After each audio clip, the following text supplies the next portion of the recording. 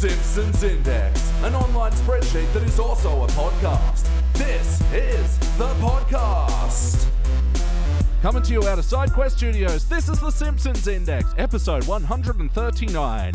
Hello out there, I'm your host, Elliot J. O'Neill, and joining me here as always, except when he's not, BT Calloway. No, hi. And brand new guest, Craig Walker. Hello, nice to see you. And thank you for joining us for the Simpsons Index. This is a podcast where we watch and review 3 episodes of The Simpsons at a time, but there's a twist. Each episode must come from a different decade. Now, Craig, we like to ask our first-time guest, what is your Simpsons history? Where did the show begin with you? Oh, gosh. The first time that I ever saw it, I was living in Canberra, of all places, so, of course, it was the most exciting thing that was around at the time. I know, Canberra used to have fireworks. Well, they did. They used to have fireworks, but, I mean, there was the most exciting thing that you could get apart from fireworks, I guess. Yeah. And I was working in Canberra at the time, as most people try to pretend that they do. And it was the days of fast forward. It was the days where television was exciting and these new things came in, newfangled cartoons came in. The Simpsons was there, and it made fun of everything that was a holy cow, which was a sacred cow. It was absolutely wonderful. And I just kept watching it afterwards. One of the things that really annoyed me about my experience with The Simpsons was that the first few seasons were then repeated ad nauseum in Australia. But we didn't get anything new for, I think, it felt like about 25 years, but it was probably only about 3 or 4. Yeah, because it didn't air the same year that it aired in the States. And so, like, when it finally came over to Australia, they had already had 3 or 4 seasons in the bank. So it just hit the ground running in syndication in Australia. And I sort of remember season 5 being the first one where I was, like, watching new episodes week to week. Yeah, and suddenly everything was all kind of new. But this is why Bart the General is one of my favourite episodes, because I saw it 93 times. That's a classic as well. Yeah, absolutely. But I mean, that was the thing. It was always the repeats and so on. But I mean, there's some sterling bits of gold out there now. Yeah. And so on the other side of that, where did you sort of drop off with the show, assuming you have? Well, to be honest, I think I dropped off around about a season or 2 before they started these wonderful pre-show couch gags that were wonderfully artistic. I think that was about 4 seasons ago, I think. Yeah. And it's something that I think that they should probably explore a bit more, because it was actually really a nice way for different artists to have a take on what The Simpsons were doing and maybe give their own view on it, or their own take on couch gags, which I think became more of a staple for the series. They're a bit hit and miss, the guest ones, but they're always interesting. There are some frightening surrealist ones, some real nightmare. That Banksy one jumps to mind. But Oh yeah, where they do the horrible Korean animation studio. But hey, it's always interesting, if nothing else. That's true. Yeah. I sort of get the impression that they're more doing those extended couch gags for the YouTube clicks. Yes. And especially, like, we feel like that we've noticed that, some of these couch gags can often take away from the episode, where it's like, well, that was like 5 minutes, and now they're rushing through the stories. And now there's a story that, well, I see, this is a B-roll story. Yeah. Right, okay. B-roll if we're generous. Yeah. B-roll Callaway? I don't know. Why? I don't know. Sometimes you got to swing for them. Yeah. Okay, well, every now and again, the tapes have to miss. Yeah. That's okay. You got to miss to know it hits. Yeah. Yeah. So, starting out today, we're doing things a little bit differently. Normally, we start out with the HD era episode, but for a reason that'll become apparent later, we started out with the Teens era episode. This was Season 13, Episode 18, I Am Furious, brackets, Yellow, close brackets. First released in April of 2002. This was directed by Chuck Sheets. He sure does. Several times. And it was written by John Swartzwelder. What, really? Yeah. Really? Wow. This is a Swartzy. That's stunning. Yeah. In this episode, this is the one where Bart comes up with the popular internet cartoon Angry Dad. Hey guys, what do we think? It gave what it promised. Yeah. It really did. Did exactly that. What year did this come out? 2002. Okay, interesting. Sorry, just because it is very indicative of what I think is Generation 2 internet. I'm not an internet historian, but this was, the area of those very much flash animation cartoon strips and stuff like that, and Newgrounds and things like that. Yeah. And it hits that nail exactly on the head, which feels very 2002. So they're actually like behind the ball for once. They're not, 6 years later finally getting to a reference. So I'm impressed with that. Yeah, like Newgrounds especially. Like I remember all those there was that little hamster that you'd torture in various ways. Yeah, well, I mean, in this one they've got Bin Laden in a blender, and there was definitely a few of those floating around, and as well as on like stickdeath.com. And Oh yeah. They reference the blender thing later on as well, because you've got Skinner. Yeah, well, I don't want people to look at skinnerintheblender.com or anything like that. So they do come up with referencing those a little later on. The later on, they feel like old references. This is very timely for them, very which much is, so. I'm very impressed with. So yeah. Yeah, absolutely. And yeah, starting out with the questionnaire, Craig, for better or worse, what's a moment that stands out to you? Look, the Rube Goldberg device is one of my favorites. I was saying while I was watching it that every episode needs a Rube Goldberg device. You need to have a trap that sets off another thing, sets off another thing, another thing, and then you get the final end bit where the basket descends on the mouse and everything's happy and fine, or Homer descends into the green paint-filled pool. Yeah. So that's my gem of the episode, I think. Yeah, absolutely. And this was such a Bart-designed device as well. Knew what Homer wanted, the free donuts. Yep. And then just the creative dragging him through, what was it, the cactus? The cactus, the dirty diapers. Yeah. Here, cut the string and you can be released, and there you go into the green paint, and then Homer smash! And yeah, what a great organic, I guess, way to get him to Hulk out. Especially in an episode starring Stan Lee. And I'm going to say that's what stands out to me. It stands out to me. Haha. And this is interesting because, again, 2002, this is only a couple of years after the first X-Men movie comes out. And Marvel films are just not a thing yet. And I don't think Stan Lee was quite the cultural phenomenon that he certainly is now. He wasn't all of our, kindly uncle yet. Yeah, no, he hadn't hit his second renaissance. Yeah. But the really nice thing about Stan Lee is that he's actually purposefully making fun of himself. Yeah. And I think that's gold in itself. Oh, it's wonderful. I love all the scenes with Stan Lee and especially, him trying to Hulk out at the end.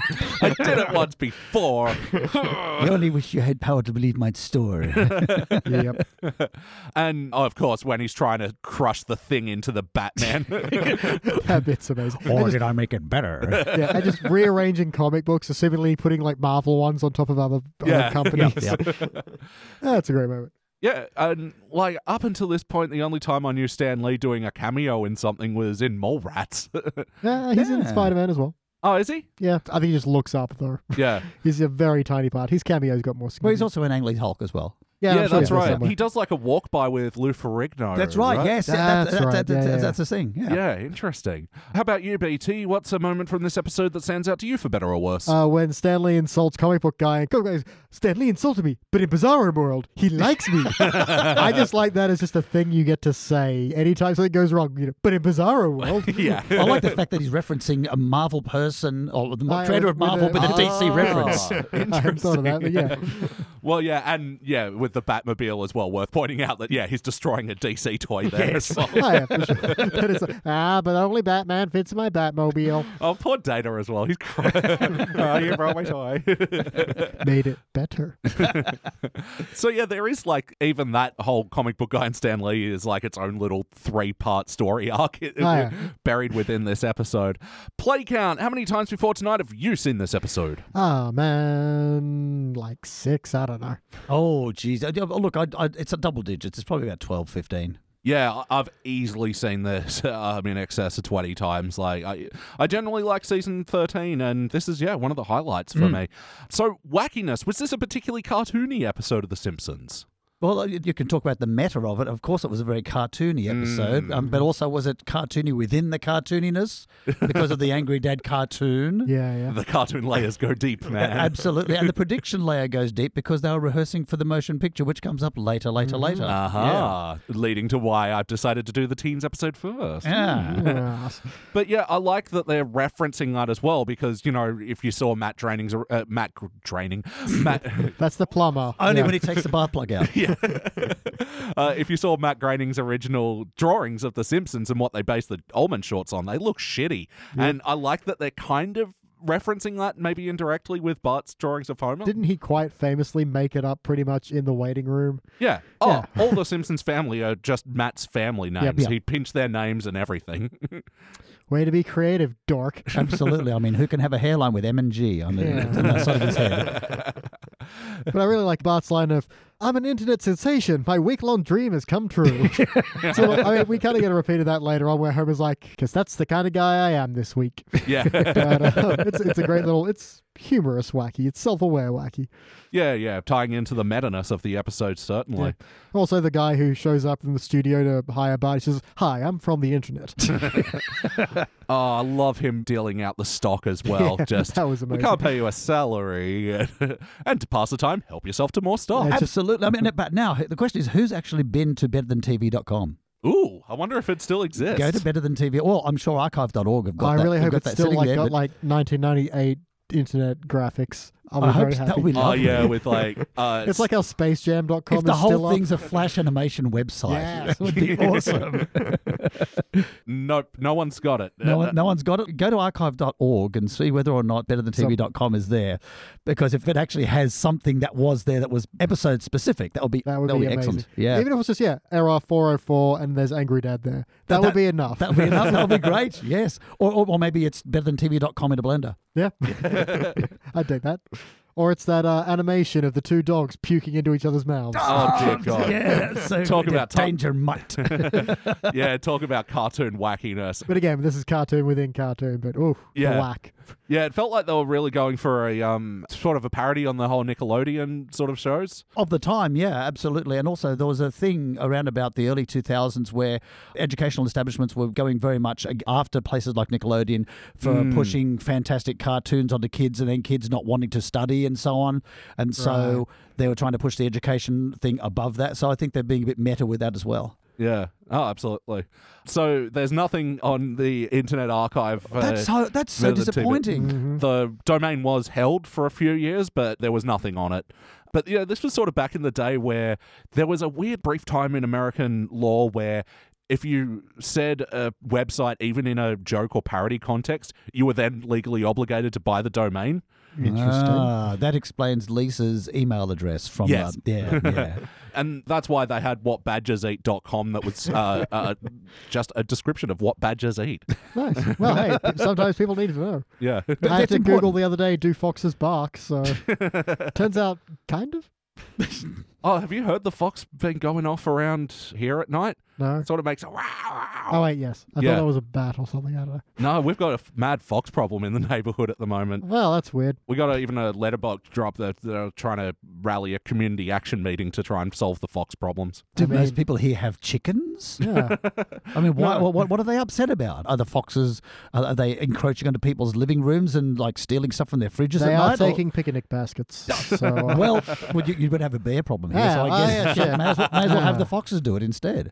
yeah. So we I mean, need some bears to take out the foxes. So all we need is a bear patrol and a fox patrol. That The would fox- work, yeah. I mean, we saw what the result of the cane toads thing was. So, I mean, why not have bears running around Problem foxes? fixed. Of course. There we go. Cane toads. Well, they are coming south. Yeah. So yeah, anyway, just back on Danger Dog. I loved the parody names they had as well. Sarah Jessica Barker and Molly Ringworm. Yeah, the fact they, within the animation, paused for laughter. Yeah. Yes. Like, that felt very purposeful. Yeah. Oh, and they showed in the animation, you can see the chunks of pukes are the animators and their friends. Were there any other cartoony things that stood out to you from this episode? Just when they're drawing their own cartoons, Ralph just goes, "I'm called Ralph," and just starts drawing on Starts drawing himself. it himself. It never occurred to me. He's holding a pencil there. Yes, Oh. yeah. And he's drawing all over his face. Yeah. Well, at least there's no blood, but then again, it is Ralph. So I mean, Yeah. who really knows? At least they panned away very quickly. Although, speaking of, Bart does complete a drawing of Angry Dad with just a regular lead pencil, so Oh, yeah. graphite rather. So yeah. Yeah, and later on, and now to add colour. We'll just hit one particular key on the computer. Yeah, Yep. the colorize key. Photoshop, how far you've come. No, was that Photoshop or was that Paint? Probably, It looks actually, like yeah, Paint. O2. Probably MS Paint. Yeah. MS Paint. I do love when Microsoft announced they were going to take that away and everyone got angry. And they were dads. I mean, Yeah. it's got to be like, what, a kilobyte?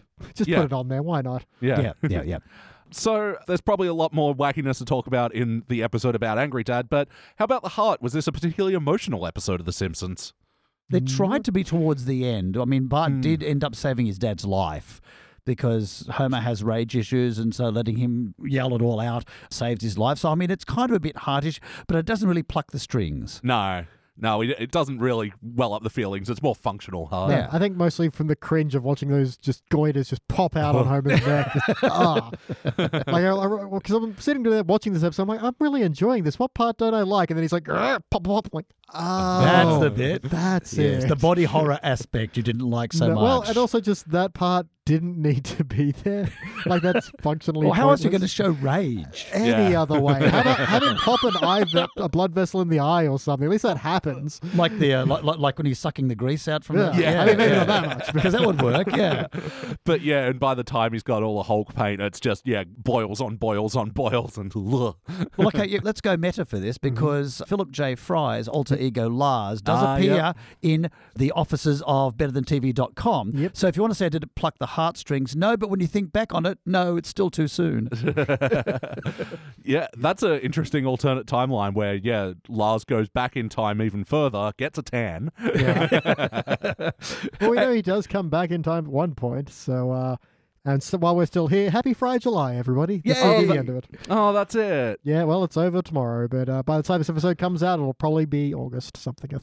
Yeah, I think this Pretty late August. Yeah, we've been banking episodes pretty hard lately. I think, Doesn't matter, it's July for me. It's July right now, so that's all that matters. And it'll always be Friday, July in my heart.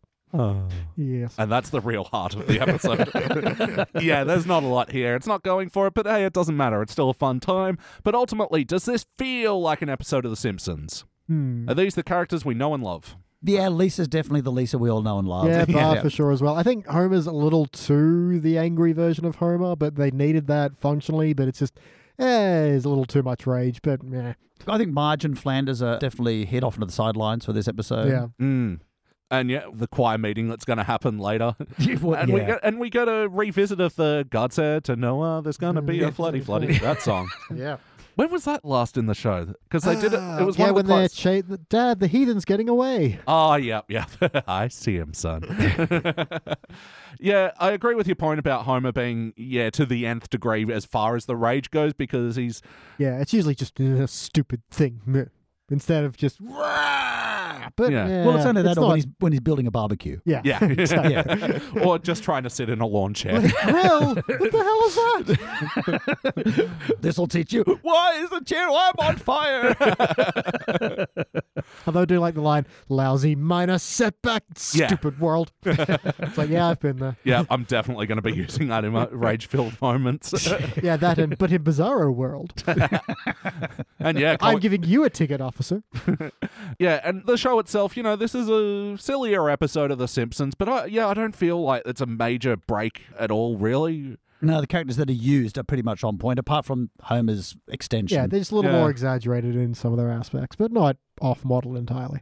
Yeah. And I like it's an advancement because, Bart has always sort of been a stand-in for Matt Groening, so him developing a cartoon, but what does that look like if Matt had come up in the aughts instead of in the 90s and 80s? Yeah. I think that's pretty interesting. But yes or no, would you watch this one again? Oh, yeah, I'd watch it again, yeah. Yeah, I had a good time. Definitely, I'm going to watch it again, and if we watch things again, we say we would do that. We like to think about what playlist we'd put them in. So what are some other episodes that remind you of this one? Mentions of stock. Stock? Yeah, the stock playlist, sure. So put it in the one where everyone gets rich because the power plant gets sold. Yep. Burns to effing the craft work, whatever it's called. Mm-hmm. Trying to think. There's other ones where they delve into animation as well. So any of the ones where Itchy and Scratchy are the main focus, and that one where Homer buys. Oh, he also buys stock in that animation studio where he wears the suit and he's the dog. Yeah. Isn't that just the fuck you intro though? Or does that keep going? Okay. Yeah, you can build playlists off fuck you intros. Yeah, true. That's true. Playlists can be anything. I'm also going to say having personal projects come to fruition. So put this in with Diatribe of a Housewife, where Marge writes her first novel. Oh, yeah. Oh, right, yes. Does the trashy romance novel. Yeah, sure, why not?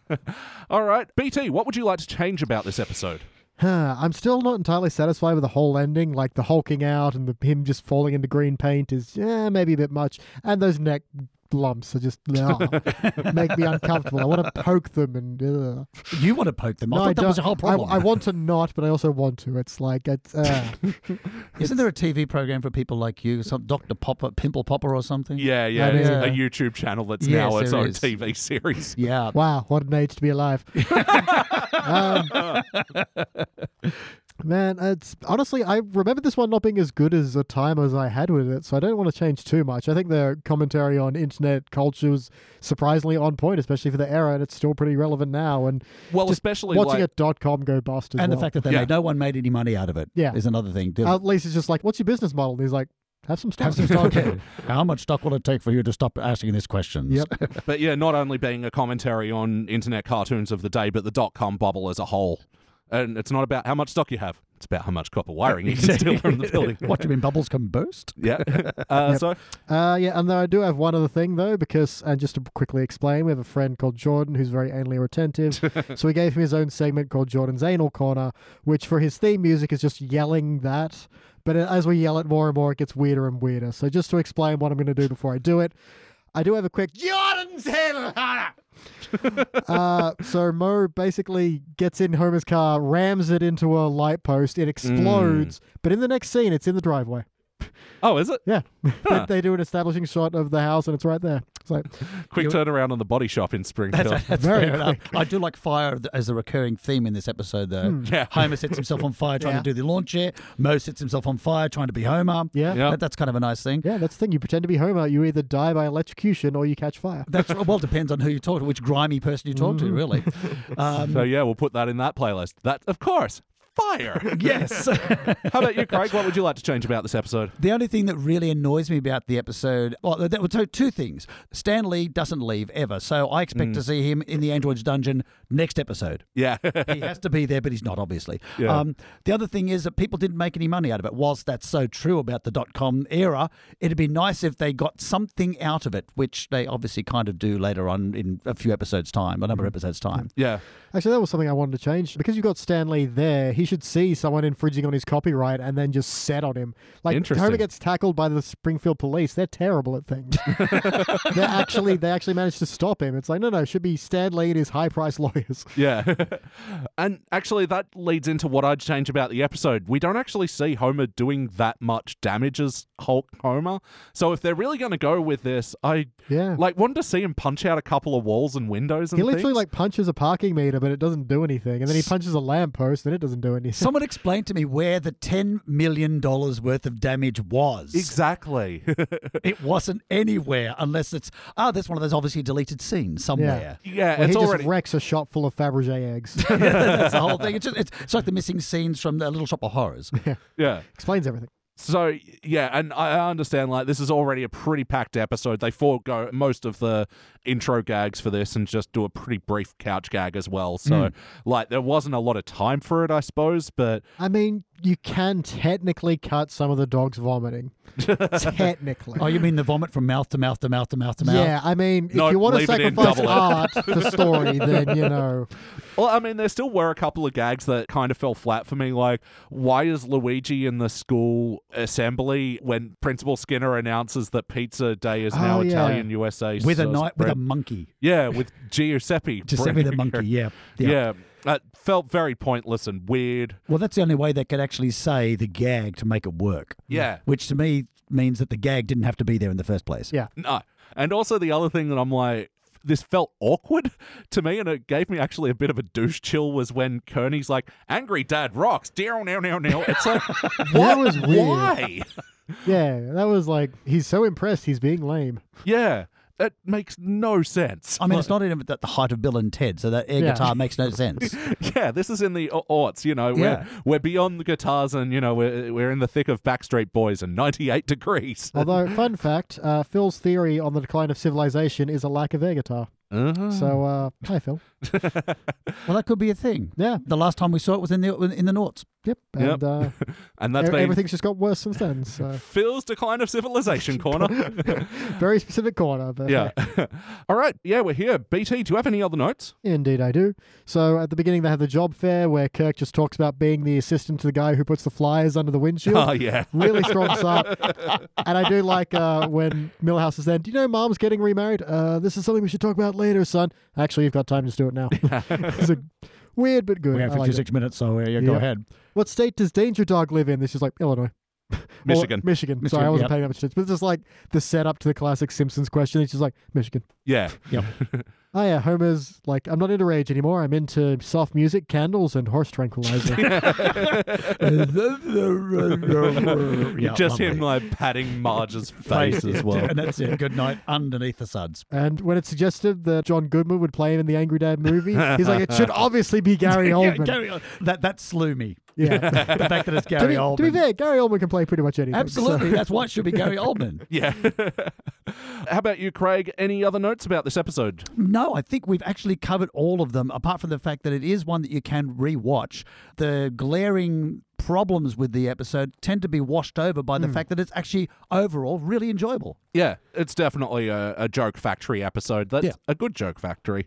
All right, well, it's time for my final notes. Now it's time for his final notes. Elliot's final notes. We have theme songs. Yeah, Well, I should have done air guitar to that. Hey, you were unprepared. It's fine. One-time Simpsons characters that I absolutely love. I fucking love Seamus.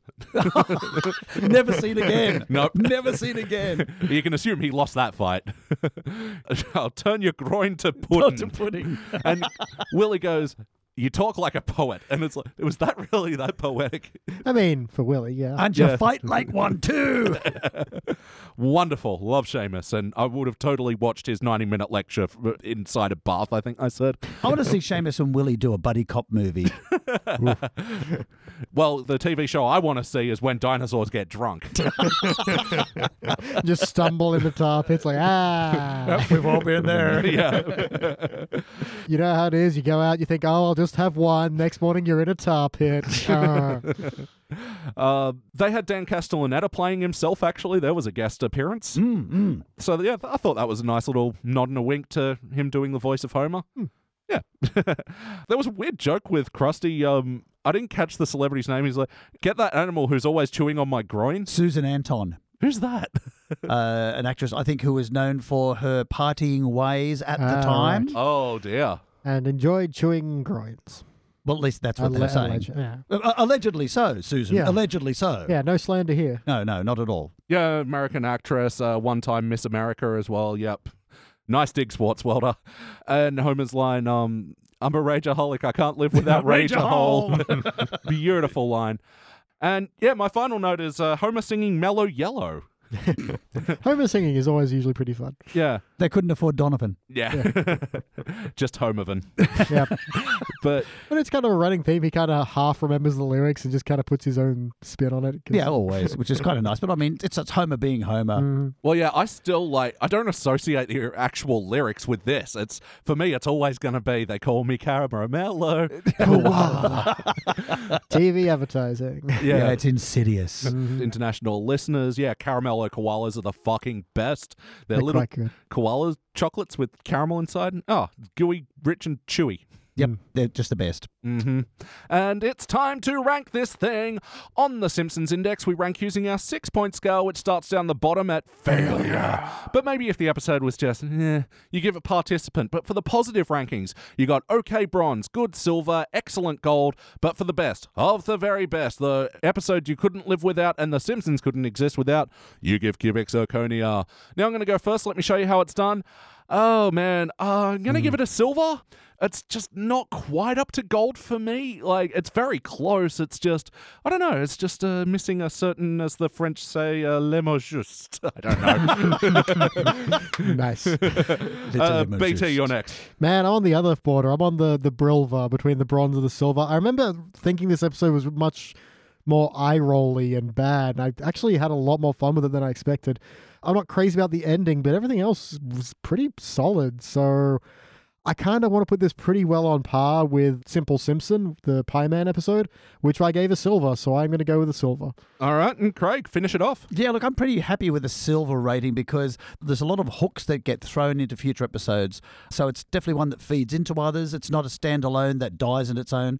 So yeah, it's definitely a silver. All right, cool. Unanimous silver. And this will be the... How many have we got now? This will be the third episode from season 13 to be dubbed a silver. It'll be joining Treehouse of Horror 12, which has like the Harry Potter parody. And every moment of my life is agony. And Pierce Brosnan is the murderous house. Oh, that's so right. Good. Yeah. Yes, that's right. The 2001 spoof. Yeah. And also Little Girl in the Big Ten, which I think is the Lisa pretends to be in college episode. Yeah. And what else? Some other... Oh, Diatribe of a Mad Housewife is also a silver. The one where Marge writes the trashy romance novel. Guess Who's Coming to Criticize Dinner, where Homer becomes a food critic. Yes. Exploding pastries. With chocolate so dark, light cannot escape its surface. I'm still annoyed that's only a silver. Yeah. Oh, yeah. I'd definitely put that up for re-review. Well, that about does it for the teens era. Now we are going to the HD era. Why are we doing this out of order? Because the HD episode is a sequel to this episode. What? A sequel? That could possibly not go wrong at all. Could never happen. So, yes, we are going to be watching Angry Dad the movie. We'll be back.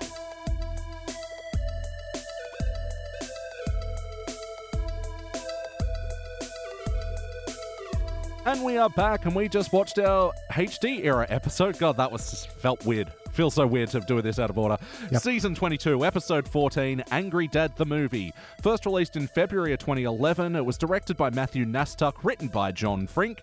In this episode, this is the one where they produce Angry Dad into a movie. Guys, what did we think? Mixed emotions. Yeah. Got some good laughs, but then the story is garbage. But then I was laughing again. Then the jokes tanked. Then they got better again. Then, all over the place with this So, one. it was a bit of a mixed laundry, I think. Yeah. Yep. I fully agree. I loved a lot of the jokes. Even there's some of my favorite bits that have like even HD era Simpsons ruined my brain material here. But yeah, the story, especially after the halfway point, just gets so badly paced and it feels out of order. There's so much filler as well. Like, here's a really long clip from our parody of Wallace and Gromit. Here's a really long clip from our Pixar parody. Here's Ricky Gervais doing two separate, what I'm really, but no, see, the thing about that, this. Yeah. The episode really didn't have a lot to it, and they just threw a whole lot of fillers in there. I think they were trying to be clever,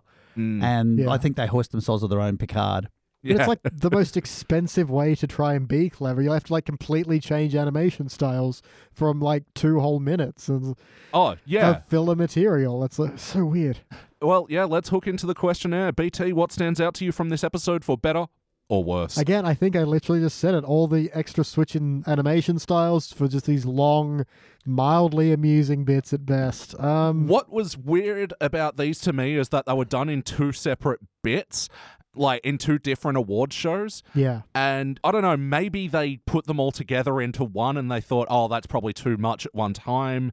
But yeah, it did feel like they were filling it out, though. Also, there's something just inherently weird about Angry Dad just winning all these awards as well. Bart now has a Golden Globe, Nickelodeon's Choice Award, and an Oscar. And he was And a presidential honor as well. Yeah. Like, what else did he pick up there? Have the Simpsons almost EGOT now? The Simpsons have an EGOT because the B Sharp's got a Grammy. Yeah, they got a Grammy, but do they have a Tony yet? Is the only question. Is the only thing left. Oh, a good question. I mean, coming season 38, but I mean... So, yeah, Angry Dad, the stage show. Call us and tell us, do the Simpsons have a Tony? Yeah, there's just something inherently weird about it winning. Like, Bart is now an Oscar winner for the rest of the show. Yeah, it felt like a rapid escalation to me because of that as well. Just all of a sudden, Angry Dad the movie has been made. And I was like, oh, I thought the story was going to be the making of the movie. Well, it seems that Angry Dad the movie is absolutely second or third fiddle to the lack of plot. Yeah. Oh, absolutely. And how about you, Craig? What stands out to you from this episode for better or worse? Irony of the fact that they used 2 computery, fully animated bits, the Pixar homage and the Wallace and Gromit homage, as lengthy portions. Whereas if you go all the way back, the most expensive Simpsons episode in monetary terms that was ever made was the bit where I think it was called, was it Homer Cubed? Yeah. Oh, yeah. And that had that bit of computer animation. That was the most expensive Simpsons episode ever to be made at the time. And then they're just throwing the stuff in there as fillers, which I think... at least Homer Cubed was, story integrated. Well, that's right. But this wasn't. This was padding. Exactly right. Expensive padding. But that's the irony part of it, that they think so little of that clash of animation culture now, so that they can actually just throw that in for the hell of it. Yeah, that's right. And we sort of came into this when we reviewed Mummy Beerist. It was that episode where Marge helps Mo take over the bar, and there's just this random Pixar's watch Cards. a trailer for Cards. That's right, Cards, yes. Yeah, and again, is a long and expensive bit of nothing. So yeah, it's an interesting point you make that, it's just so flippantly dealt with. It feels very much like, see, Dad, I told you my 3D animation degree wasn't a waste of money and time. I get to use it in my job, wiping. Well, because, I mean, if they just used animation clips of animated films, it would have been flatter than it was. Yeah, so they've sort of sacrificed the ramping up of the Angry Dad story to make way for these, very extended bits. And also the episode started out, just for the sake of it, I'm going to say what stood out to me. It also started out with a lengthy Itchy and Scratchy segment. Again, it was padding. Yeah. I think that's the longest Itchy and Scratchy that we've seen that I've seen in a number of seasons. Yeah, and quite possibly the longest ever. I don't know. It's a nice Kill Bill parody, kung fu bit, but it's lengthy, and you're like, my initial thought is not, this is a great bit. My initial thought is, they are padding. Yep, absolutely. But again, it was a really good bit. Like I loved the silhouette work and especially where the silhouette turns from the kung fu parallel to tango dancing. Yep. That's great. Or when he's punching the paper, but it's the punch card for his final exam. Oh yeah. Yeah, a lot of good bits out of that. Yeah, they put a bit of thought into it, but still lengthy and padding. Yep. And while I find out what the longest Itchy and Scratchy was, I can confirm now that, you're right, that was the most expensive Simpsons episode. It has since recently been overtaken by the Lego episode that they did. And that was stunning. Yeah. That was stunning. Yeah, a beautiful looking episode, but again, much like a lot of HD era ones, the story wasn't quite there. Still looked great, though. But that's just the intro bit, because then we have this whole thing about the guy who, and I actually quite liked it, how we start Angry Dad the movie becomes from the guy who owns a chair company. The original animation studio that did Angry Dad, the web serial, bought a lot of his chairs and so are in debt and had to sell their IPs to him.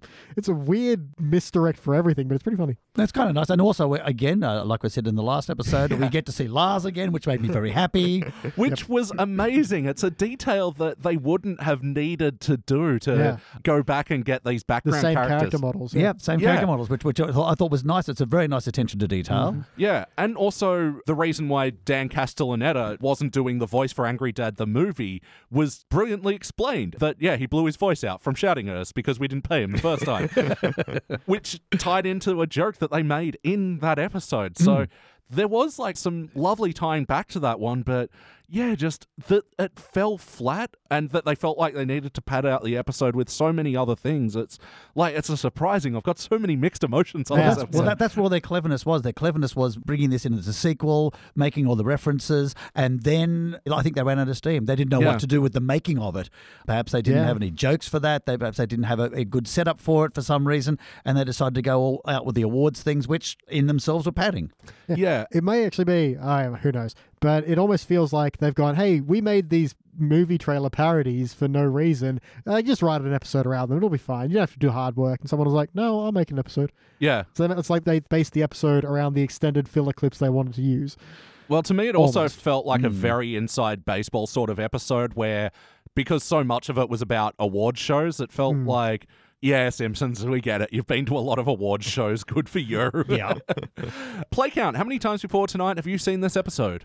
Twice. Yeah? Oh, wow. Yep, twice. Never before now. Oh, really? Really? Oh, it's your first time. Wow. Yeah, okay. say, wow. Oh, I thought... Well, actually, I recognize some of the jokes out of it, which is weird, so I must have picked up some of it somewhere. Yeah. So... Oh, because, this is one of my regular rotations because season 22 is far and away my favorite HD era season. And, this episode would be in my circulation quite often. So okay. Well, maybe you were watching it in the background and I was doing something cool, like repairing a motorcycle or doing push-ups. Or maybe you were just eating a motorcycle instead of watching that episode. That's also possible. Not working on a chair. Which I like the fact that they brought in the chair by hitting Homer over the head with a chair as well. That's that was right. kind of nice. Yeah. But that's where the clever bits end. Yeah. Yeah, I'd also like the chair manufacturer's flashback to when he was a kid and his dad's like, "What are you building a chair for? We sit on the floor in this family." It's so absurd, it was great. Needless backstory of the classic, shedding a single tear for his hard childhood sitting on a hardwood floor. But I must admit, I did catch some Gervais simmering tempers while he was on screen. Yeah, it was the last time he was on, we were not amused in the slightest. We really tore that one a new one. Yeah. I mean, Gervais is a bit of a mixed one for me because, like, of course, I grew up with The Office and really loved a lot of his early stand-up. I don't like his stand-up much anymore. I find he's very mean-spirited and, I don't know, he used to be a lot more self-referential, I think. And so, yeah, when I see him on stage, my defenses go up. But in an episode that also had so much padding to introduce Gervais as well, it's like, oh, man, you're taking time away from plot to do this. Well, I mean, again, Halle Berry, Russell Brand. There's a lot of guest stars in there. There are so many guest stars in this episode. As you mentioned, Halle Berry, Russell Brand all playing themselves, Ricky Gervais, Maurice LaMarche was in there. JB Smoove was playing one of the Rollin' 80s. That was another bit where I got a bit of a douche chill with the other actor who is clearly white. Yep. Even that, it's like such a weird, whenever you have this disposable non-character to be essential to the plot, it's always a bit, okay, what? Yeah. How did Bart and Lisa manage to go to the Oscars and neither of their parents had any idea what was happening? That's a bit interesting. Yeah, and just to have, random Rollin' 80s. Yeah, just rocking up and being like, again, hey, here's plot information. Missing scenes. Yeah, that's all I can say. Missing scenes, yeah. And for those that don't know, JB Smoove, he was in the recent Spider-Man movie. He was one of the teachers there, and he was also a big player in the later seasons of Curb Your Enthusiasm. Right. Yeah, I know that guy. Yep. And also Nick Park was playing himself. God damn, this is loaded. And I'm probably going to get this name wrong. Arnis Hassi in the Itchy and Scratchy cartoon. Yeah, playing the martial arts teacher. So, yeah, what's that? Like 1, 2, 3, 4, it's 8. 8 guest stars. Crazy. Well, okay, there's more padding as well. Yeah. So how about the wackiness? Was this a particularly cartoony episode of The Simpsons? It pains me to bring this up, but Homer shuffles a deck of cards with his butt. Yes! Which was great. And it's not the worst part. And then he opens a bottle of like Coke with his butt, and then he offers it to the guy, and he's like, "No, thank you. More for me." And then he just shelves it. That's and it. It's really uncomfortable, and I was sad. I think that's the gag. Oh no, I know it's the gag. It doesn't mean I have to like it. No, that's true. You can hit me with a baseball bat, and I can know it's a baseball bat, but it'll still hurt. It's still going to hurt unless it's Nerf. Oh man, yeah, it's Nerf or nothing. Yeah, that's true. But even then, like glass or Nerf bottle, that's still going to hurt. Well, drinking a Coke up his butt. There's no other way to take it. I mean, you look at that. The butt gag went on for too long. Okay, Yeah. The cameos went on for too long. The clips went on for too long. And I like me some Ricky Gervais. I really do. Yeah. But his riffing went on for too long. Yeah. Altogether, I think the episode was full of moments that just elongated for the sake of elongating. Yeah. Oh, absolutely. And it's a shame because, we're talking about the Itchy and Scratchy, but I quite liked the cartoons that they were doing as well. Even the odd ones, the French animation one. Yeah, that is a reference to Triplets of Bellevue, I think it's called. Right. So it's actually a pretty good little short film. I recommend checking it out. Oh, okay. It was very big at the time, and it was a very distinct animation style. Yep. And what was the other one? There was the other one, the black and white one, which I think is a reference back to the Belgian Film Festival. I think it was in one of Lisa's future flash forwards that she goes to see. That's of exactly the same kind of Russian Soviet era style. Yeah. So I don't know if that was a specific reference or just a general everything out of Russia looks like this and is about tanks being sad. Yeah, war is awful and I've caused death, so therefore I'm going to cry. And then 50 years later, there's a landmine, the kids are all dead. Yeah. Yep. Yeah. Which was, great because that segment really slowed to a crawl. Yeah. And then just to have that immediate boom, it was like, oh, wow. Slaps you back into it. Yeah, but again, these segments slowed to a crawl. And what were the other two? So we had condiments as well. What do we think of this short? There was no reason for it. Yeah. It was useless. As a Toy Story parody, it was more than subpar. Yeah. Yeah, I mean, pick one of the jokes out of it, and just end it on that. Because you have, the waffle hides in the waffle iron, and then the peanut butter jar gets used up. He's like, don't let me be filled with pencils, and then he falls off the counter, breaks. Smashes One joke, and done. Yeah, that's it. Yeah, I liked that joke, but they were like throwing in a bunch of story elements as well, and it's like, no, just do the joke. I agree. Yeah, it almost feels like someone's auditioning, like, hey, Pixar, you want to pick up my pilot script here? Hey? Yeah, he's totally managed to sneak in a little treatment, like a proof of concept into this. It could work. Yeah, no, it didn't. Nope. And what was the other one? There was of course, the Willis and Crumble. Yeah, Woman Crumble, that's right. Yes.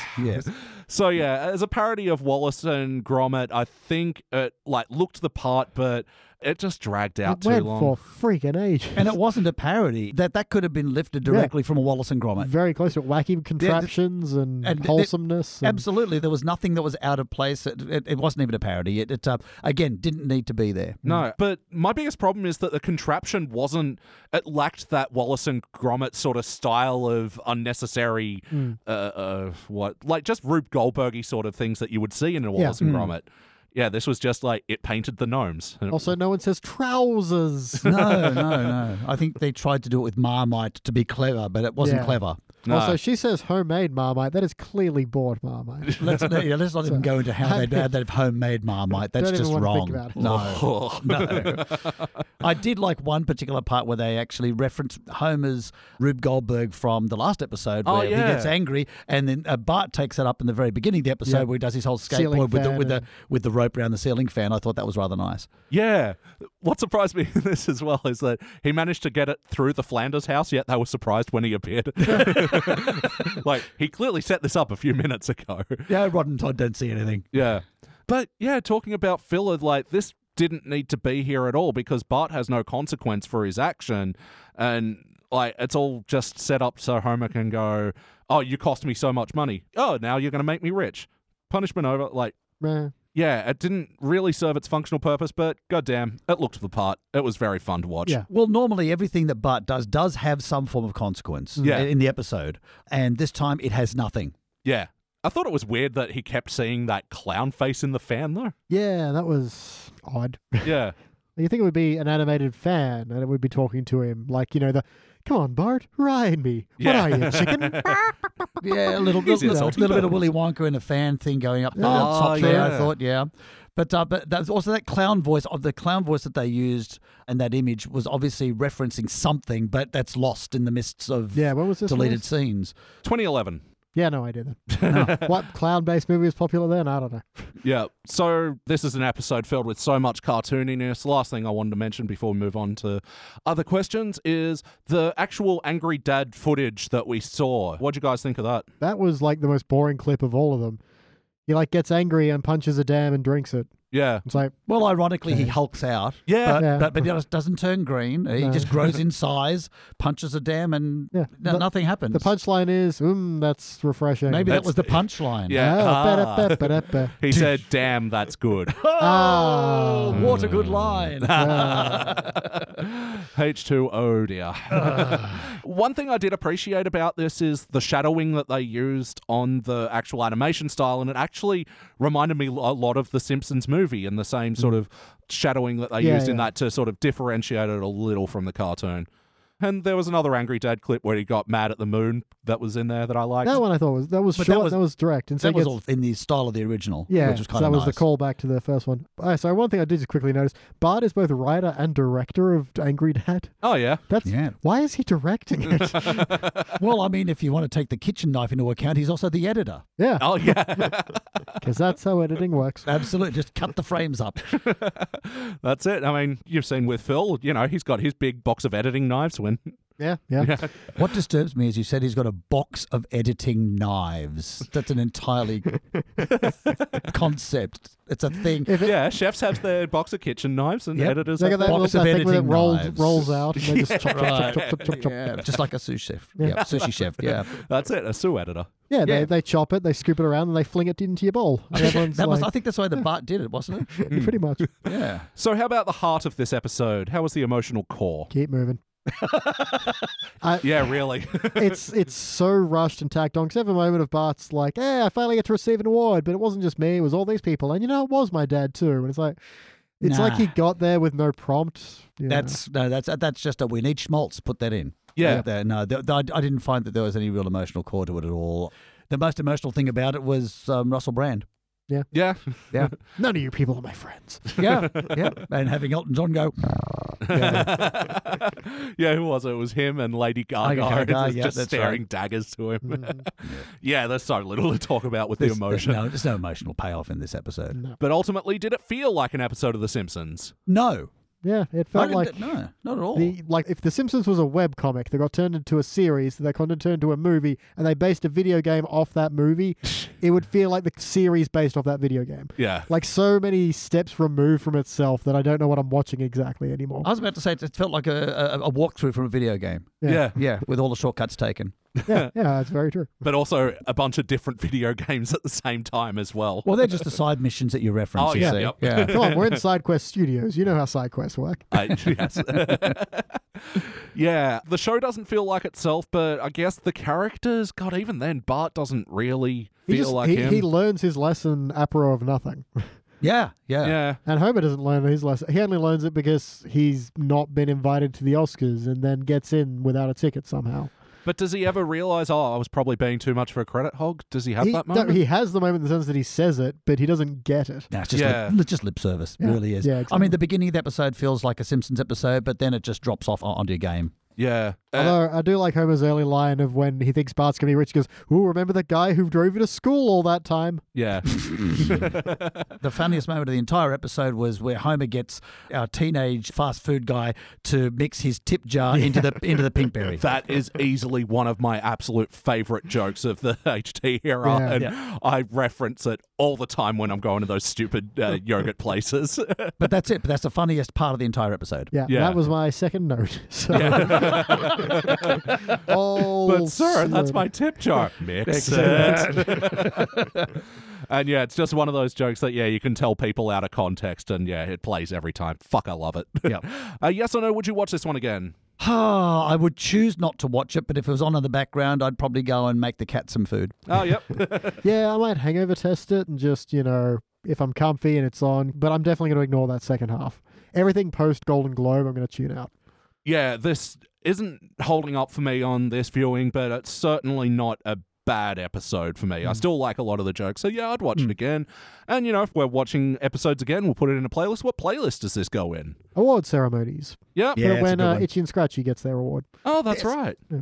Bart getting into trouble with fans when he has Grandpa's teeth and he's latched onto that fan. Yeah. They're playing Saber Dance again, I think. Yep. Oh, yeah. Good Itchy and Scratchies.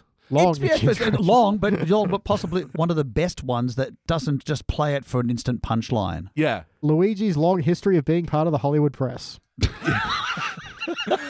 That was just... Yeah. That was left field. It really was. Like, it could have just as easily been like someone from the school newspaper.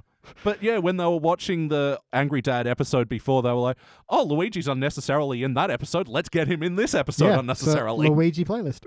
Now we know what Unnecessary Luigi playlist. But he's still also delivering pizzas, specifically to Sir Anthony Hopkins. that was who lives across the road. lives across the road, and he says, "Damn you to hell." That's Charlton Heston's line from Planet of the Apes. Yes. Oh, right. So it's just like, do you even know who that is? And so that also then begs a question, who else has lived across the road? Yeah. Yeah. George W. Bush has lived across the road. George H.W. Bush Yep. has lived across the road. And who is that? Who is the other president after him? Gerald Ford. Gerald Ford. Gerald Ford. You like nachos? football and nachos. Yeah, he lived across the road. And so now we know Sir Anthony Hopkins lives across the road. That Yeah. is like a desirable spot for some reason. Well, have you seen the house? It's beautiful, but It's, probably a nice house. You got to live across the road from The Simpsons. Yeah. That feels like such a would you rather question. But that is weird that you mentioned Anthony's line as well, because the easy one to me is like, oh, I'll enjoy that pizza with, fava beans and a nice Chianti or something. Yeah, well, Yeah. that would have been the line. Yeah. can't do the bit, but still. It's a specific noise. It is a very he's very good at it. Yeah, worth being knighted for that. Just that That's- noise alone. That's disturbing. BT, what would you change about this episode? Man, that entire second half. The plot line that Homer's becoming a glory hog is fine, but do something else with it. It's the same thing over and over and over and over. And for some reason, the montage of him receiving awards is set to the Jurassic Park theme song or a parody of it. It's like, oh yeah, Jurassic Park, synonymous with people. I mean, it won a lot of awards, but in universe, it didn't. The only reason I could think of it was because Bart was being attacked by the birds. Oh yeah, that's right. The peacocks. By the peacocks. It's the only reason I could think that they had that in peacocks there. of the Playboy Mansion. That's funny you They mentioned. were the raptors. That's funny you but mentioned still. that. There's an episode of 30 Rock where Jack Donaghy gets a peacock for reasons, and it surprises Liz, and she goes, living dinosaur. There you go. That's why. Yeah, there's the connection. It's a 30 Rock reference. Let's just assume everything we don't like is just a 30 Rock reference. That pretty much that. They just go back to the point, go back to the Golden Globe point, and start working again, because that's really where it derails for me. Yeah. Everything before that was actually pretty good. I was surprised considering what season is this? Season 22. 22. Yeah, I mean, right smack dab in the 20s. It's was shaky ground, but it was surprisingly good. And then no. Yeah. How about you, Craig? What would you like to change? I would insert an entire amount of making of Angry Dad. Yeah. Something that gives us the setup for the heart of that story, which was missing. You've got to have a real reason for why. I mean, Homer just going off and getting all the awards is a nice little tack on, but I mean, you want to build up to that. You want to give it some sort of gravitas, and there's just nothing there in the middle there. So you can rip out the whole Golden Globes, throw it away as far as I'm concerned. Keep the Oscars because that's the ultimate award, and then just, we've made the thing, and you've got this award, this award, this award, and now we go to the Oscars, and... And then You've got don't some win the sort of Oscar, payoff for God's there. sake. It's so weird that No, it it bars an shouldn't win. Oscar winner. It shouldn't win the Oscar. It should probably go to Hixmar or Yeah. Mixar or whatever it was Whatever called. the hell it was. Yeah, Yeah. at the time. And Hey, did we mention how Wally pulls a gun on Lisa? That was just... What? Yeah, I get the lamp doing the threatening, interrogating thing, and the Randy Newman's "You got an enemy." Yep. Yeah. And But- then you got Mr. Carrot Head because you can't have Mr. Potato Head there. Yeah. Legally distinct. Yeah, but then Wally with a gun. Yeah, So that's it's the just- thing. Look what else I found in the garbage, bitch.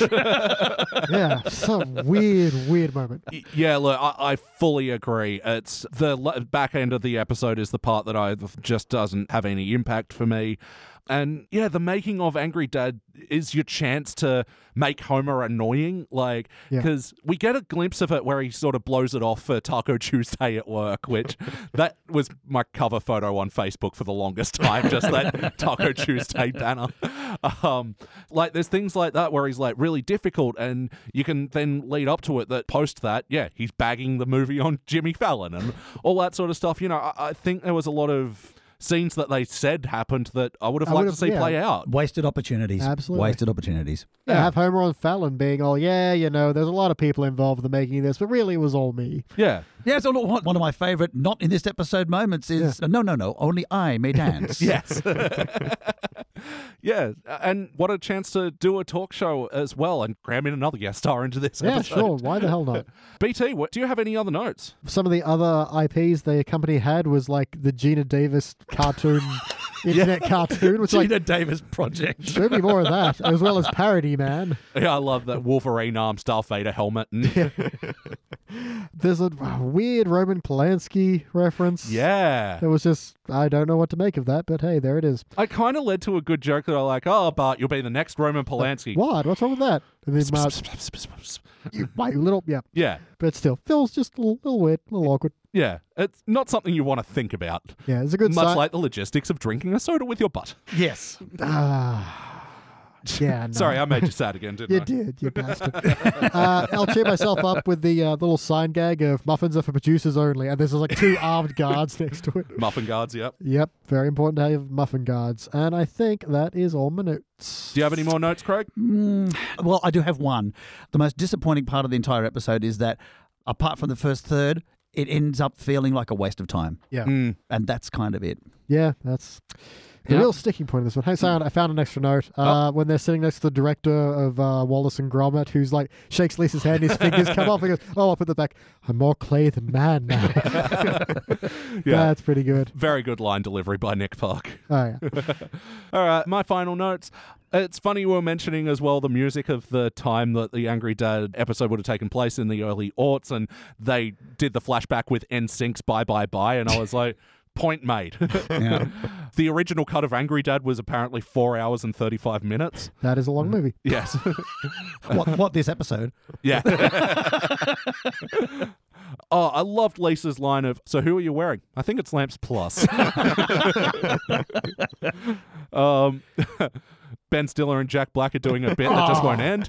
Okay, that was a little bit of magic. Yeah, that was a bit of magic. Because again, all you see of them is Ben Stiller in an Iron Man costume, Jack Black in a Hulk costume, and they're fighting with lightsabers. Yeah. And you're like, I don't know what this bit is, but yes, they would do that, and yes, it would go on too long. There's a weird Banksy Yeah. Scrolled on reference. the wall. Yeah. Did he cause some kerfuffle at the Oscars at one point? I don't know. Oh, speaking of which, when Ricky Gervais is doing his tip jar thing, there's a sign that says, do not let this man host, which is reference to his infamous stint as the Oscars host. There's a weird Scorsese ramble. Again, so many drag-out jokes in this. Yeah, and I got to say, I liked the ending of the carving off a little bit of the Oscar for everybody. Yeah. I think I would put a nice button on it. Mm-hmm. It's time to rank this thing. BT, is your turn to go first. Man, this one's a little tough because jokes-wise, it should be a bronze. It should be a no-brainer, but yet plot-wise, it's such a just mishmash of boring, annoying material. This one's, if it came on, I would be interested in the first half, and then I would want to leave. I am going to go harsh on this because they squandered what they have, and that bothers me. I'm going to go with a participant. It could have been a bronze. It could have been a bronze. Ouch. Wow. Yeah. How about you, Craig? I'm calling it a bronze-ticipant. It's halfway between participant and bronze. You have to pick one. Oh, do I really? Yep. Oh, it's a tarnished bronze. It's a gilded participant. It's it's all right. If I have to pick one, I've got to go with a participant. But I do that one to duress. Mm-hmm. Yep. Because it's got some shining moments that actually give it some metallic bits in it, but really they waste everything after the first third. I think that's what really bothers me. Like I was very close to a bronze myself, but it's just, they just waste so much and so much. Oh, well, because, I was surprised because this was just such an easy bronze for me. Just an episode that is okay, you know. I walked into the room on a bronze, but the more I think about it, the angrier I get. And the more I realize how much I don't want to revisit that second half. Really, Dad? What? You said angry. It makes sense. I'm not good at anger. That's okay. Unless I'm alone in my car. Then I'm great at it. Oh, okay. That's a different movie. Yeah, it's a different me. Damn you, mild inconvenience. Yeah, exactly. Exactly. Yes. Well, that equals a shiny participant all around, which kind of sounds right for it, actually. Yeah, I wanted this to land somewhere dull bronze, shiny participant, so yeah. Yeah, and this will be the 4th episode from season 22 to be dubbed as shiny participant. It'll be joining Elementary School Musical. That's the Flight of the Conchords. And, Real mixed one on that one as well. Yeah. And because it has that weird B story with Krusty being sued in Holland and Homer and Bart are his legal defense or something. I forgot about that bit. The Scorpion's Tail, another episode that I liked and the rest of the room did not. Especially me. I did not like that. Yeah, they synthesize an antidepressant out of flowers that they find out after the fact makes your eyeballs pop out. Oh, yes. And also, Love is a Many-Strangled Thing, where Homer learns not to strangle Bart with the help of Karima Abdul-Jabbar and Paul dressed Rudd. as him, and he strangles him for months on end. Yeah. Yep, that's right. Just like Ned's spankathon punishment when he's a kid. Yeah, except that was funny. Yeah, exactly. Exactly. Yeah, that one was that whole episode weirds me out so much because they call attention to the strangling, and like to do that feels so odd. Like, it's just supposed to just be there. And Bart should be more in the victim role in that episode, but you just want to fucking strangle that kid by the end of it. He's such a prick. All right, and just like Lisa and the pokey stick. We did that one recently too. Yeah, it did reasonably well. Yeah. All right. Well, that does it for the HD era. Now we're going all the way back to the classic era, and I am so fucking excited for this episode. This is going to be The Day the Violence Died. We'll be back. Not the violence. Won't someone think of the children?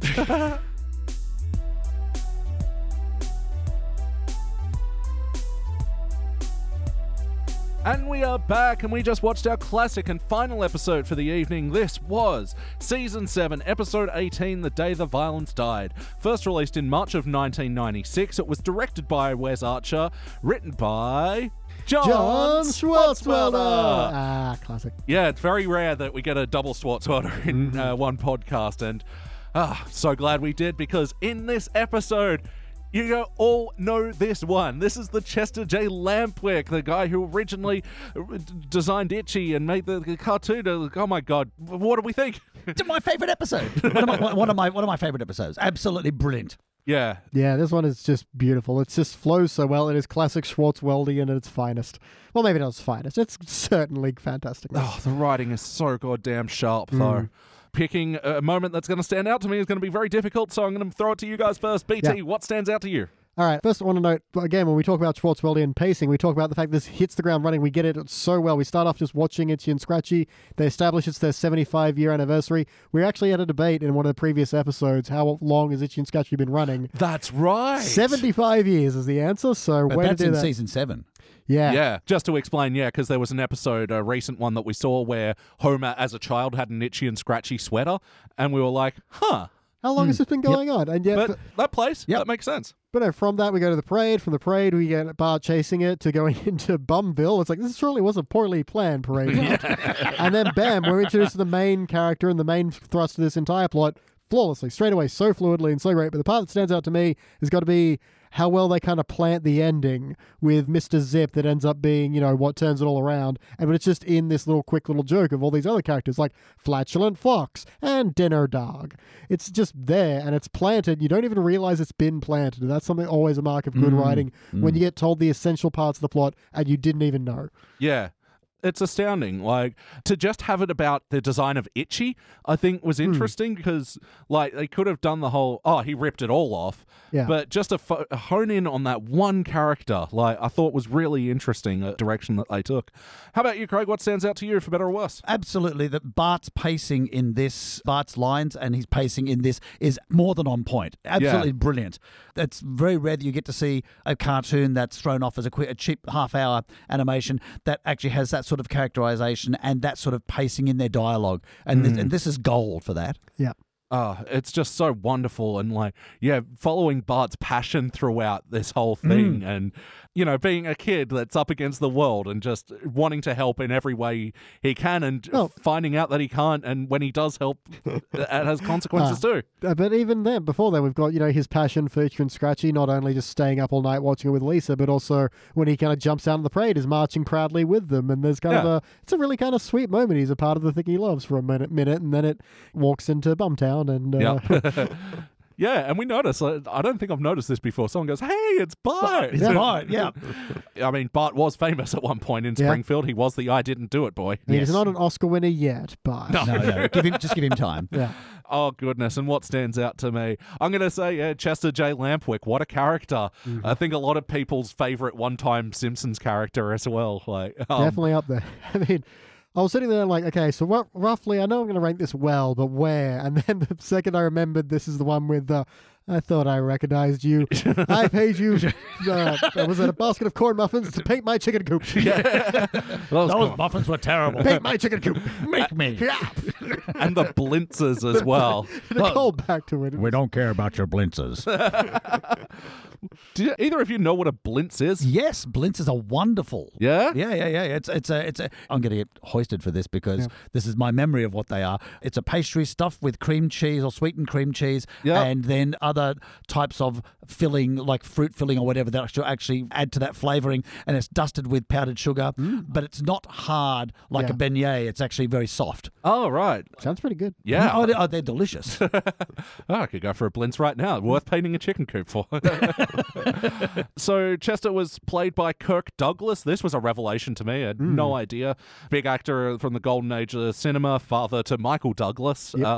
Yep. So apparently, according to Nancy Cartwright, he was really difficult to work with, and he actually only did 2 or 3 passes at each line. I have a weird recollection that this Douglas, whichever one it was, Kirk Douglas, might be one of those actors that, only does one take. Yeah. And then he's like, no, I got it. We're moving on. Vague recollection that he's like that. But, a lot of actors from that era were like that. It's like, I've been doing this for that many years. I know my shtick. There we go. To be fair, if he was only doing 2 takes, he nailed them. Yeah, absolutely. Yeah, because upon finding that out, that was something that I was looking out for tonight, trying to find any of the dodgy reads, but they don't exist. His passion and everything, it just shines through in That's this. what we assume. Maybe he was originally written as a very sweet man. Yeah? Not a grizzled old, I'm quite sorry I didn't paint your chicken coop. Could I perhaps paint it now? Would that make amends? Yeah. Those corn muffins weren't too bad. Certainly I'll give you the money to reopen INS Studios. Damn it, Douglas is off script again. Yeah. Yeah, so fantastic performance, fantastic one-time character. I love that he had history within the world of Springfield as well, like with Grandpa and Krusty. Amazing. Play count, how many times before tonight do you think you've seen this episode? Oh, I know. I've seen this. It's in the 20 digits. Yep. 800 billion times. Yeah, I've seen this so many times. Yeah. This is so one of my favorites as a kid, and I swear I still see the Channel 10 watermark in the corner of that episode. I watched it that many times. So wackiness, was this a particularly cartoony episode of The Simpsons? And our next story, a stowaway bear terrorizes astronauts on the space station, which is somehow a line I've never noticed before. Yeah, that That's the kills answer. Wackiness ensues, and then the detective story. Yeah. But yeah, in an episode about cartoon violence and stuff, it countered that with, a really serious story, just a courtroom drama, basically, yeah. Yeah, and who can forget the drama of, they threw me out and then they dropped an anvil on me. Luckily, I was holding an umbrella at the time. Oh, that's right. And Very cartoony. and when they do throw him out of INS Studios and the hat. Just the comedic timing on that. That brought back memories. The hat. Yeah. Oh, wonderful. Oh, yeah, and of course the solid gold house and the rocket car, and of course you'd do it when you got $800 million. I think it was billion. 800 billion, I think it was. Oh, shit. Yeah. Yeah, like the first time he said, I thought, did I just hear that B? It was, no, it must have been an M. But then the second time, I'm pretty sure he says billions. And there's a lot of zeros on that check. Oh, yeah. Yep. Why did he bite it, though? Make sure it's genuine. There was an old thing where you used to be given coins for something, and then you would check to see if the coin was actually real, or if it was made of lead, then it would bend, and so it wouldn't be a real piece of money. Yeah, remember? Bend a bit of poo penny. This is not opening a bottle and drinking it. Yeah. That was last episode. That's a different thing entirely. I love, though, that Chester is still, offering people shoe shines. Old habits, man. Yeah. But it's an interesting thing that they did as well, that it was Kent Brockman, walking his dog, so they're showing them that he's in an affluent neighborhood as well. Well, I mean, where's your solid gold house located? Yeah, but you have to understand, Chester J. Lampwick, even though he's an older man, is only new money. So he's not worthy of recognition by Brockman, who's had his money for longer. Yeah, that's right. And a little bit of wacky I do really like is when Roger Myers Jr. is bankrupt, he still has a desk from the cardboard boxes. It's just because he's always behind a desk, every scene with him. So it's of and course his he is. dad's head in an esky. Comfortable in there. With the Walt Disney head being frozen reference. It's just that's magic. Oh, you got in there, daddy. Oh, and he just that shakes a little. Yeah, it's just so good. Gross. So how about the Itchy and Scratchy cartoons as well? What do we think of those? The original Manhattan Madness was actually really enjoyable. Yeah. And it looked like it was period. Yeah. And I loved he played the piano along to it as well. Still remember how it went and everything. It's always weirded me out, Millhouse's zeal for watching Itchy kill things. Callum! Yeah, there's always just been a little, but I love the follow-up joke of him being too slow to read the title card. Yeah. A chance for more mischief. Watch out, Itchy! He's Irish! Oh, wonderful. And just while we're there, apparently the piano was being played by Jack Sheldon, who's a bebop pianist. Oh, nice. Well, he did a fantastic job outside of his genre. Yeah, absolutely.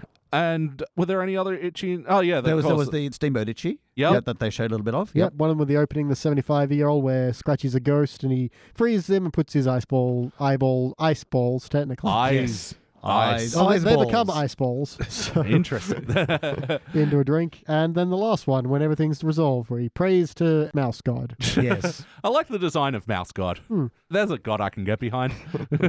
Very vengeful. It's the only time in The Simpsons that we see God's face, really. Oh, yeah. Because it's always up to his chin and then nothing of the face of God. But Mouse God's different. Mouse God is different, yeah. Different canon, yeah. Yes. So how about the heart of this episode? How did we like the emotional core? The hero's journey is right there in front of you. And it's got tons of heart. Yeah. But it's also subverted brilliantly as well. That very final ending is just, it's brilliant.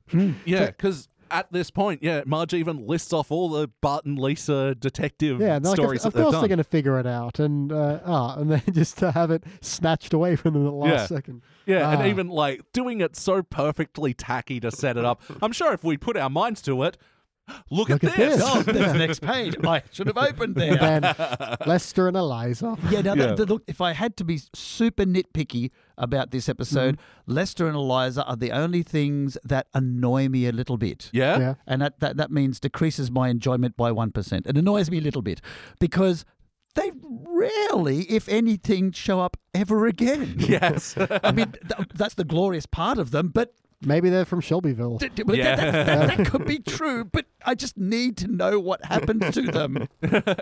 I need to know how they helped Krusty find his estranged wife. Or how they And who helped it Apu was. get out of jail for public indecency. Maybe Krusty's estranged wife was Susan Anton. Oh, yeah. Or Eudora Welty. Coming, Eudora. Like, just the solution as well, that we never hear Bart and Lisa's solution either. But it's too perfect that we don't. Yeah. Yeah, we shouldn't. Yeah. Because they were going to be like, oh, well, according to copyright statutes. Yeah. So, yeah, Bart's journey as well is something that really stood out to me from this one. Just, yeah, trying to help someone get his due and then realizing the consequence that came from that. It's very, Yeah, it feels like, again, it's hard to imagine the first time watching this, but you think the whole thing is going to be getting Chester his moment in court. Instead, that's the midpoint, and I Yeah. love that. yeah, and that it comes with such a heavy price that, yeah, now the thing he loves is gone, like, and that the guy that he helped won't help bring it back either. Like, this is, yeah, some really It's complex a fully stuff. developed story arc. Yeah. But just with that little bit extra that really goes somewhere you weren't expecting. Yeah. And then concludes in a complete left hook. Yes, that's right. Yes. Oh, wonderful. But ultimately, did this feel like an episode of The Simpsons? Why 800 billion percent. Yes, 800 billion%. Yep. Solid gold house percent. Yes. Yeah, all the characters are so themselves. I'd say you get a tiny, not off model, but it's a very different side of Lisa when Bart's first like, Lisa, if you ever stop loving violence, I want you to shoot me. Deal. Yeah. And then later on, she's like, so it's true. Some cartoons do encourage violence. Ow. Punches him in the arm. Yeah. We gotta save them, and soon. Punch. Yeah, a little bit of violent Lisa happening there. Yeah. Yeah, not entirely out of character, just a little bit we don't see too often. Yeah. And I love Homer as well. The whole repeating bit of Bart asking him for cash. The never-ending wallet of Homer in this episode. Do you have $1,000? Do you have $750? Can I have $183,000? He just gets his wallet. Okay, wait a minute. And doesn't go for the card, goes for the cash. Yeah, it goes for the cash. Yeah. Fucking wonderful. But yes or no, would you watch it again? Oh, 100 billion%. Would you like to watch it again now? Yes. Yes, let's start that right now. So we're going to watch it again. We're going to put it in a playlist. What playlist does this go in? Gold. The gold playlist. Absolutely. Poorly planned parades. Yep. Parade playlist. There's Yeah. been a few of those. There's been a few, yeah. There's been some floats around. Put it in with like the Brad Goodman episode where Yeah. the Do What You Feel festival and the parade there. Yeah, I didn't feel like it. Yeah. Itchy and Scratchy, and also Roger Myers. Yep. Roger Myers. Yep. Yeah, who's played by Alex Rocco, who I didn't know. He's passed away. So, yeah. R.I.P. And as Phil Hartman and the other guest star for this episode. Yeah. So, fucking also classic Lionel Hutz. Yep. We have conjecture and hearsay. Those are kinds of Come on, evidence. it's got to be his immortal line of, oh, this thing is all screwed up. Oh, yes. No, money down. So you don't work on contingency. Just while we're on people we've lost, who was the actor that played Sherry Terry and Martin? Oh, yeah, Russie Taylor. Yeah. Lost her. Yeah, we got that sad news over the weekend. Yeah, the voice actor of Sherry Terry, Uda, and Martin. Yeah. That's sad. Well, I mean, for Sherry and Terry, it's not such a bad thing, but Martin's a fairly solid support player. Yeah, we get like a sort of Martin-focused episode every 2 to 3 seasons, and yeah, it's sad that we're going to lose that, but it's also sad that The Simpsons are still going, but, you know. Yeah, but let's just hope they don't try to get a new voice actor in. Well, no, they didn't do that with Lionel Hutz. They so- generally No. don't, but occasionally, like Lunch Lady Doris, they did. And they've done some interesting things with Marsha Wallace, who played in a Krabappel, where they've gotten archive audio clips and put them in. So it is still her, to be fair, but it's just a little weird to hear that voice actor. Especially after Ned's wife's died, yes. Yes. Yeah. Well, yeah, and they keep doing jokes of like Ned is married to Maude and Edna ghosts now. Yeah, which just feels It's very kinda weird. weird. Yeah. BT, what would you like to change about this episode? Let's see here. You have a list? I'm just checking my notes. I'm looking for like maybe even a half-assed joke, but I don't even have that. Nope, it's great. Craig, is there anything you'd like to change? I want to know what happened with Eliza. And They died on the way back to the home planet. Oh, that's okay. That's whatever. Said them again. That's fine. Yeah. And I'm again super nitpicky. I would reduce the amendment to be sketch in the middle. Yeah. I'd reduce the length of that a bit. To be fair, my understanding this is a big cultural reference in America. They had Schoolyard Rock, I think it is. Schoolhouse Rock. Schoolhouse Rock, yeah. Yep. So neither of you have ever seen any of those? I know of them mostly from things like this. Yeah. But I mean, this time around, I really kind of listened to the kind of politics they were pouring in. There's like, got some flag burners who have too much freedom. Yeah. And it's like, there's limits to our liberty. And it's like, yeah, that's interesting. That's a little poignant right now. Yeah. And yeah, that's all you changed, sorry? They're the only things I can think of changing. The rest of it is so on point. It's nigh on a perfect episode. Yeah. Yeah, I'm super unqualified to rewrite this one. You know, newer Simpsons make me feel very full of myself in that I could rewrite them and make them better. Not this one. No. This one makes me feel like a stupid dummy. Well done, Swartzy. So, guest stars. I know I had written down at least one more. Oh, yeah, Susan Summers played herself, but the guy Dave wasn't him. Oh, yeah. The guy who talked like that. What? They're on the parade at the beginning. Yeah. Oh, that guy. Yeah. Isn't this the Mouse greatest name. day you've ever had? Yes. Yes. Mouse named Bitchy with a name Scratchy. Yeah. A bit reminded me of, I don't know if you saw The Cure were doing like a red carpet or something recently, and it's like, oh my God, are you excited as I am for this event? And Robert Smith just goes, apparently not, no. Good answer. As excited as you know, you're really excited. Thought it was going to be, I'm Robert Smith, I'm not excited about anything. Yeah. Well, at least it wasn't Ricky Gervais. Yeah. No. Oh, God, Ricky Gervais doing The Cure. All right, but if you say goodnight on a night like this, right? Because why this is... We love cats. We're not actually cats. Yeah, no, we're just not cats, but cats. Yeah. Like jazz sense, you know. Now a bit of riff and a guitar instead of doo-doo, which I think is a bit silly to be singing that. Yeah. All right, Craig, do you have any other notes? Yes. Why in an animation studio are there smokestacks? It's one of the most adorable things I've always seen about the Itchy and Scratchy Studios is that they've always producing tons of smoke out of their smokestacks, and when the studio gets switched off, no smoke. It's wonderful. There's a great joke in a lesser episode we did recently where we find out that Grandpa used to work in a smokestack factory. Yeah. There's a great little thing where the smokestacks just produce more smokestacks.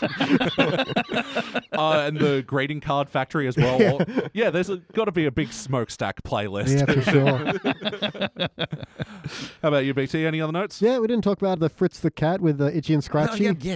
Which is a great little reference to that. And just always, if I ever get any kind of damage to my clothes, I just like, oh man, my threads.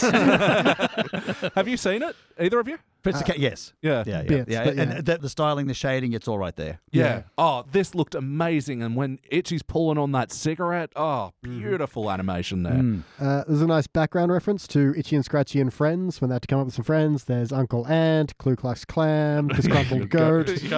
Yeah, they're just in the background of the comic book store when Bart's walking through. Rich Uncle Skeleton. Yeah, I love the extra characters. No, my dad made them all up. Well, except for Flatulent Fox. That was based on a true story. Where's that story? And Comic Book Guy's whole rip on Bart was like $750. Ooh, it's expensive, is it? Ooh, your powers of deductive reasoning are amazing. Go now. Well, there are so many crimes to be solved. City. See, that level of Comic Book Guy sarcasm is what I expect from Comic Book Guy. Just hyper saturated and just. Although I noticed in this episode the Comic Book Guy actually looks younger. Oh. Yeah, I thought his hairline was a bit more further forward, yeah. and the face looks a little smoother. He actually looks younger. That's cool. The idea they're putting tiny little age details in people, that'd be amazing. And I wasn't done. Oh, you're not done. I'm sorry. No, I haven't mentioned Homer's colander helmet when there's a strange smell coming from the basement. He's got a fire poker and a colander on his head. Yeah, there's a strange smell and a lot of cursing coming from the basement, and Dad's upstairs. Yes, but that is my last note. I wonder if the colander helmet protects you against radon. Yeah. And my final note is, how about ghost mutt. Oh, Marge. It's not a bad idea. Where's the idea's going to come from? Her? Obviously not. Yeah. All right. Well, I just need a couple of seconds to do my last notes. So, BT, the question. Right, so another question we like to ask our first-time guests is, if you had the opportunity to have a sandwich named after you, what would be on that sandwich? If that's too difficult, because, hey, we just dropped it on you, what's the best sandwich? Oh, well, you see, I think I would have a Reuben first off. Very you get a popular because I love me a good Reuben, but it's okay. It's got to be a good toasted rye. But on that Reuben, I would also then have a whole lot of cracked black pepper because I like a lot of cracked pepper. So that's Reuben with pepper. You can't ask them for a Reuben with pepper. They don't like you. They look at you askance. Yeah, what have you done to my Reuben? You can't do that. No. So that's why I want Reuben with the beef, with the pastrami, and then for those people who really want to get the shudders, I would probably put a ring of pineapple on the top.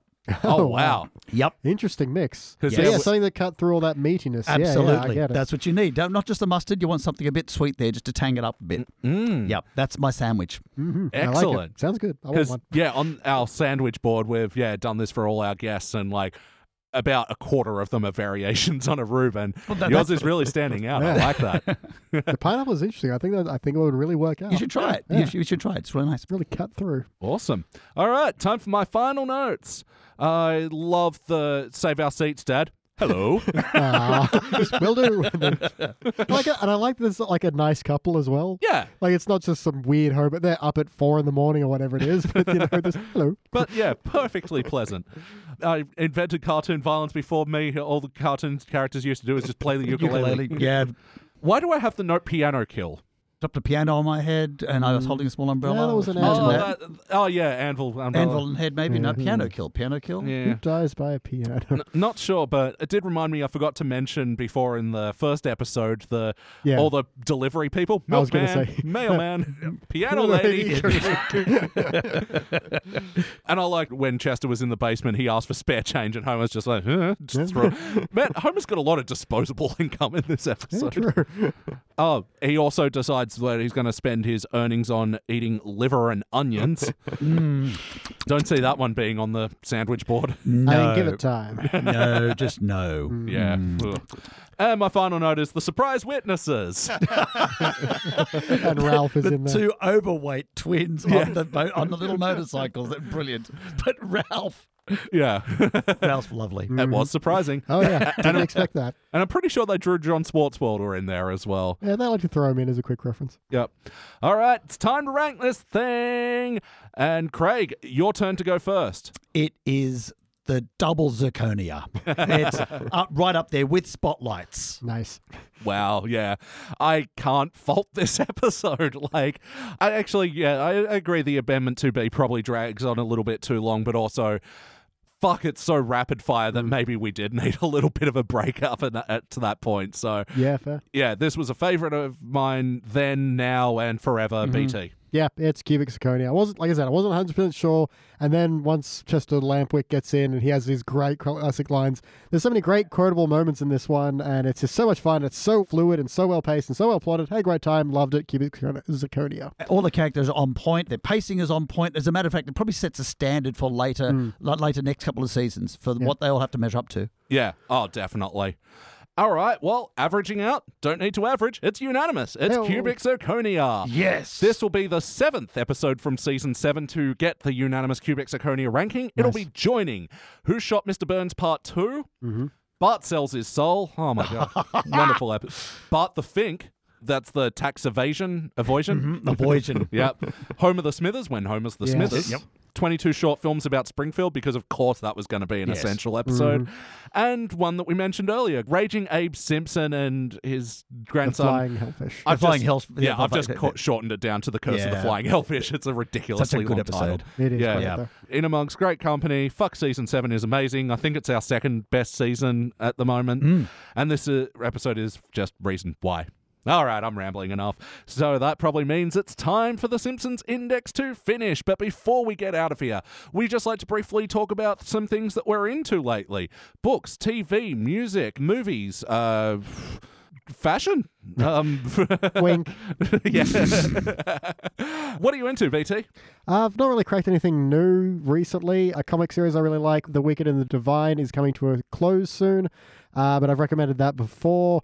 Don't know anything else. You know what? We talk a lot about Reubens on this show, but you nearly need to go out and try and find a good Reuben. It varies a little bit, but go out there, give it a shot. Yeah, Reubens. you should. Reubens is the best thing to do. It's not the Reubens. They are not a good band. No. That's just the sandwich. Yeah, it's just as bad as the Rubettes. Yeah, actually, Reuben Republic in Marrickville is fucking amazing. Very good. Yeah. Very good. How about you, Craig? What are you into? I've just currently rediscovered the George R.R. Martin curated Wildcard series, which I read originally in the 80s, and I actually found them in a box of books I hadn't unpacked, and I started reading them again. So I'm just hell for leather right in the middle of that right now. Loving Chernobyl series. I can't recommend that enough. It is so good. And ignoring popularist television all I can at the moment. Yeah, because it's all game show after game show, and I really don't give a rat's ass. Nope. Yeah. Oh, free-to-air is fucked. Well, that's very kind of you, I think. It's much worse than you may think. It's true. It's been a long time since I watched anything free to air. Yeah, just don't do that. Yeah. Yes. And what I've been into lately, well, peek behind the curtain. I only recorded an episode just the other day, so... Don't ruin the magic. But in that episode, I mentioned that Netflix recently announced that they've cancelled Tuca and Birdie, which... Oh, you didn't know that? No, I didn't. Oh, man, such a fucking dumb, short-sighted decision. It is such a good show, and to cut it down after only one season is so dumb and cruel. At least give it another season. Yeah, so everybody do hashtags or whatever, save Tuca and Birdie. It's such a wonderful show. If you haven't seen it, definitely see it. But also, I haven't mentioned that this year I've been getting really into King Gizzard and the Lizard Wizard. They are a band that have an absolutely stupid name, but my God, they are so much fun. They're sort of like almost a rock revival sort of band, but like each of their albums is so varied and different. They have like an album that's like jazz, and they've got a prog record about Balrogs and fucking altered beasts and all that sort of stuff. And their album that's going to be coming out later this year is like a thrash metal album. And I got to see them earlier in the year, and they're such a wonderful band. They have 2 drummers, and they are like in sync. It's an amazing thing to see. So yeah, King Gizzard and the Lizard Wizard, if you haven't checked them out, I love them a lot. Oh, and also there's a YouTube channel called Middle 8 who do like music essays, and they've done a couple on King Gizzard as well, so Middle 8 as well. All right, cool. Well, that about does it for the Simpsons Index. Craig, thank you very much for joining us tonight. It's been my pleasure. I've loved being here. We'll have to get you back on again soon, and you know, you got off pretty light this time. I think it's time we show you some awful episodes next time. Oh, bring it. Just bring it. I'll tear them down. And BT, thank you as always. I mean, it was pretty good being here. Yeah? I do it a lot. He didn't have a Reuben. Sandwich me up next time. Okay. All right, let's get the heck out of here. I've been your host, Elliot J. O'Neill. That's all mustard in the house. Ghost mutt. Ghost mustard. Ghost mustard. Ghost mustard. Thank you for listening to the Simpsons Index podcast, which is also an online spreadsheet available at thesimpsonsindex.com.